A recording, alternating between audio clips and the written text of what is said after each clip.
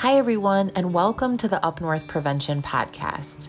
Here you will find cutting-edge information related to substance use issues through interviews, educational content, and helpful resources. For more information, please visit us at www.upnorthprevention.org. Thanks, and enjoy the episode. Well, hello, everybody. Welcome to the Up North Prevention Podcast. I'm super happy to be here today with my co-host, Mike Maturin. For those of you who do not know, my name is Molly Harvey, and we have a very special guest today with us, Allison Smith. She is the Iosco County Coalition Coordinator and also a family support specialist. She is also an expert on recovery-friendly communities. So she's here to talk to Mike and myself, and we're just gonna have a conversation about, what a recovery-friendly community is, and then also just kind of some tips and tricks and ways to help facilitate your own community become more recovery-friendly. Yeah. Do you want to start out with a question? Yeah, thank you so much for being here. We're really glad that you're here today. Yeah, I guess the first question that comes to my mind is really, what does the word recovery mean, and what is exactly a recovery-friendly community? Yeah, so I think that a recovery-friendly community is simply a community that is making it easier for a person in recovery to continue their sobriety. And that takes on many different facets, but that is the basic definition of a community that's willing to come around individuals who are in recovery to support them in that effort and to continue their sobriety. Yeah. That's a great definition, and that's really helpful, I think, for us as well as maybe the listeners, just because, as some people who are listening might know, Mike and I work as prevention specialists doing so much work trying to prevent people from becoming addicted to substances. But then there's that other side where, people have been maybe rehabilitated, they're in that place of recovery. Maybe they just got out of rehab, but then they're trying to go back into a community where maybe they're not completely supported, or maybe that community is wanting to support those people, but they just really the community doesn't have the tools or the support system there to really help facilitate that person staying sober, or staying in that, substance-free place. So I'm so glad that, we're even talking about this, and I think it can be really helpful to so many different communities. Yeah. Just Absolutely. to start this conversation. One of the things that plays a role in recovery and the difficulty in getting into recovery is stigma. Molly and I did a video on that a while back. And so what does stigma, how does that play into a recovery-friendly community? What can we do to help that situation? So I think that stigma for a community looks like an individual who is in recovery or who is striving for sobriety, being met with barriers in their community that's making it not possible. There's stigma in many things in a community. When someone's in recovery and they go to apply for a job, their community could not be open to allowing someone with a substance use disorder or someone in recovery, and even things as simple as allowing that person to still attend meetings or therapy. Some employers aren't open to adjusting their schedule. So until communities start to view substance use disorder in a different light, I don't think that they're going to have the effort or the ability to become more recovery friendly. They're not going to have the momentum to until people view addiction differently. Right. So do you think, would you say that stigma is kind of maybe the biggest barrier for a community supporting somebody who's in recovery? Just the stigma around substance use disorder?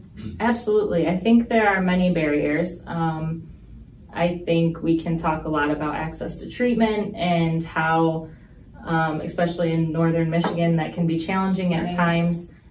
Those are building blocks that communities can start to address. There's many different things they can do, but stigma, I think, is that foundational block of what they can start to do to become more recovery friendly. And that can be things like, avoiding labels that are hurtful for people who are in active addiction or just starting their sobriety. That's a great one. It can be sharing your own story of stigma. It may not be specifically related to substance use disorder, but if you faced a stigma before, being more open about that, offering compassionate support to these people and these that are needing the support in their communities.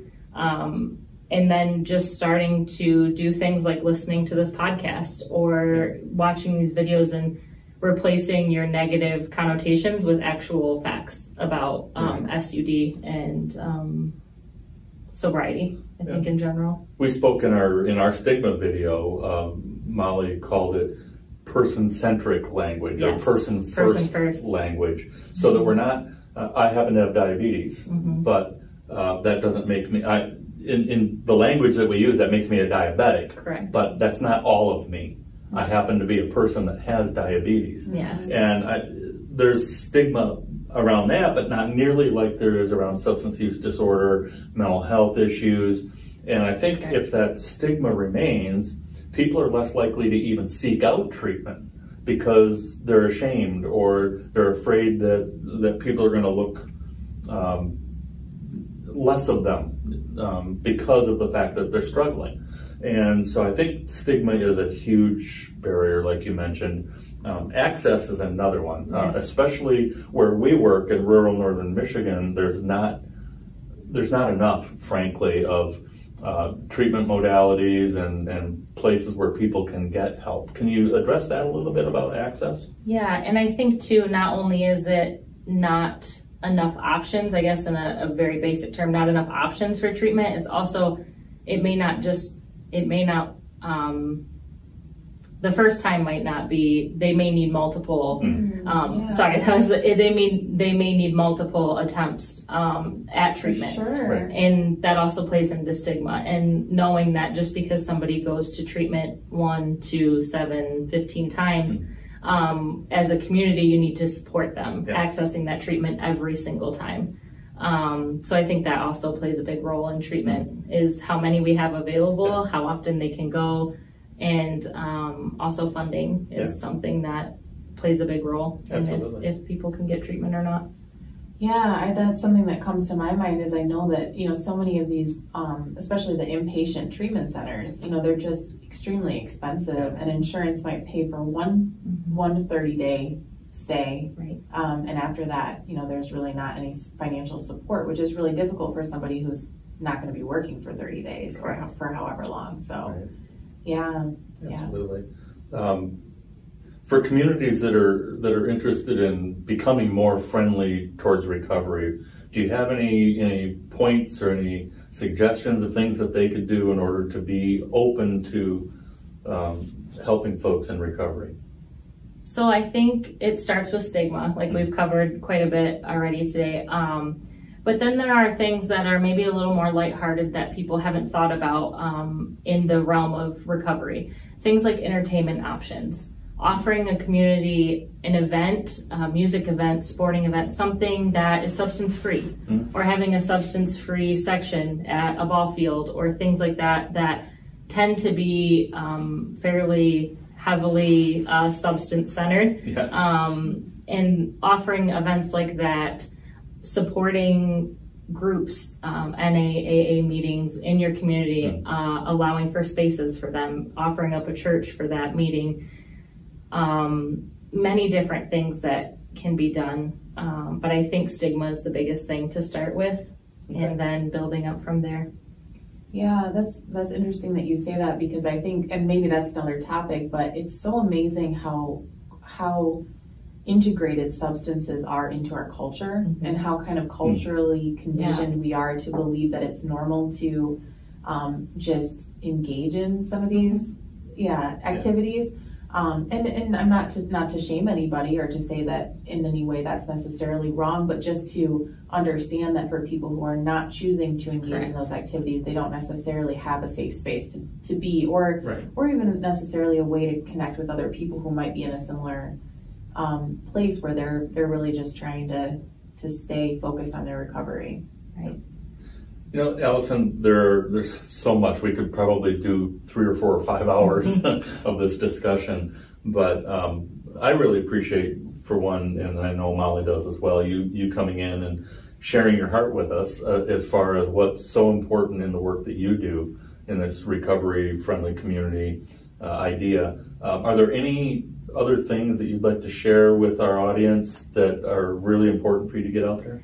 I did forget one on things that can start to make a community more recovery friendly is recovery housing. Like you said, we could probably take each one of these and make them an entire conversation, but recovery housing is very important. Individuals who are coming out of either incarceration or treatment or have just unstable living situations outside of those realms need a place to go that doesn't have substances and doesn't offer that as an option, as a coping skill that they're so familiar with, and allowing them a safe, sober living situation. And one thing that I was taught in a training is that for every $1 that a community invests in recovery, they get $44 back from each individual. Wow. And that's in income tax, property tax, and sales tax. And that is because these individuals now are holding down jobs and are supported with housing and able to get recovery housing and things that we who are maybe not in a place of active addiction have a hard time understanding that can be a struggle to find a stable place to live live. Right, Yeah. right. Absolutely. And so these are things that communities can do. And if we think about it as an investment into our communities, that's a pretty simple way. I mean, who wouldn't want to take $1 and turn it into $44 Absolutely. and have healthier, happier community members? Yeah, I think, a large part of our homelessness problem around our nation is related directly to substance use disorder that's gone untreated and mental health issues that have gone untreated. So Absolutely. you make a great point that if housing becomes available for folks that are dealing with this, that it helps the economy. Absolutely. And that alone should get government entities interested in doing something about it. Great point. Exactly. Yeah, I'm so glad that we're starting this discussion related to recovery and just in general, and also how communities can become more recovery friendly, just because, it does seem like a very key component to an overall healthy community that we're not talking about enough. So thank you again for being here today. And if anyone has any questions, unless there's anything else you guys want to add, we'll just wrap this up. And anything else? I just want to say thank you for coming in and joining Molly and I for our first podcast. And we really appreciate what you have to offer. It's a lot to unpack, but I think it's a good place to start, and just starting with stigma and learning from there. Perfect. Yeah. Sounds good. And for anybody who wants any more information, you can always find us at www.upnorthprevention.org. We're happy to answer any questions that anyone comes up with related to this podcast. There will also be a video of this podcast on YouTube, so you can find us there. And we hope that you guys have a great day. And thanks again, Allison. Thank you. See everybody soon. Look forward to everyone joining Molly and I for our next podcast. And Allison, we'd love to have you back to continue the discussion. Thank you. Take care, everyone. Thanks.